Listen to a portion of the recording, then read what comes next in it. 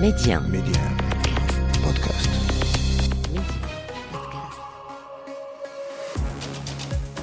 Bonjour, c'est Ali Salahdine, bienvenue dans le podcast Le meilleur de le vestiaire, et voilà ce qu'il faut retenir aujourd'hui.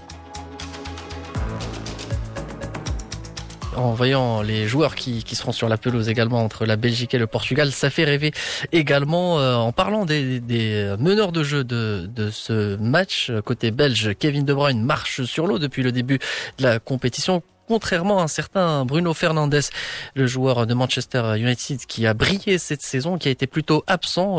Il a été égratigné, on va dire, par José Mourinho, qui a dit qu'il était absent. La preuve, il n'a pas joué lors du dernier match contre l'équipe de France. Un match dans le match, mais pas tellement pour Kevin De Bruyne et Fernandes. Moi, si je peux donner mon avis, je pense que le gros problème de Bruno Fernandes, outre le fait que l'entraîneur Santos a du mal à vraiment bien le placer dans son système de jeu, c'est qu'il est rincé. Il a joué 80 matchs depuis juillet dernier. C'est n'importe quoi. Enfin, je veux dire, on est dans la folie furieuse.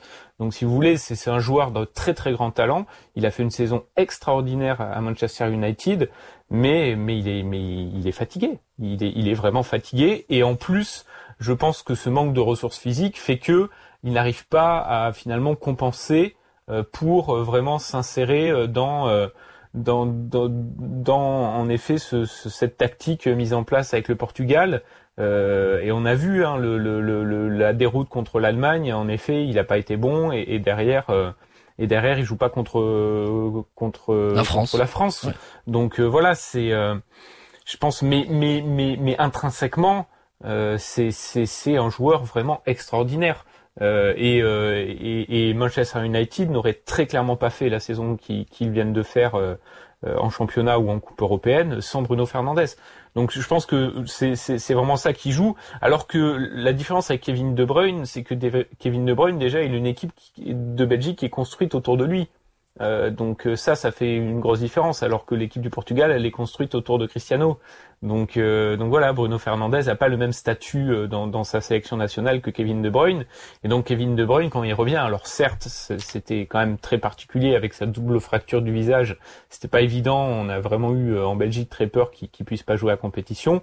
Mais après quand il est sur le terrain, voilà, il arrive dans quelque chose qu'il connaît par cœur, avec des coéquipiers qu'il connaît par cœur, et forcément c'est beaucoup plus simple. Rendez-vous demain pour un nouvel épisode du Best-of de Le Vestiaire. Pour ne rien rater du football chez nous et dans le monde, abonnez-vous à ce podcast pour être les premiers à recevoir les derniers épisodes.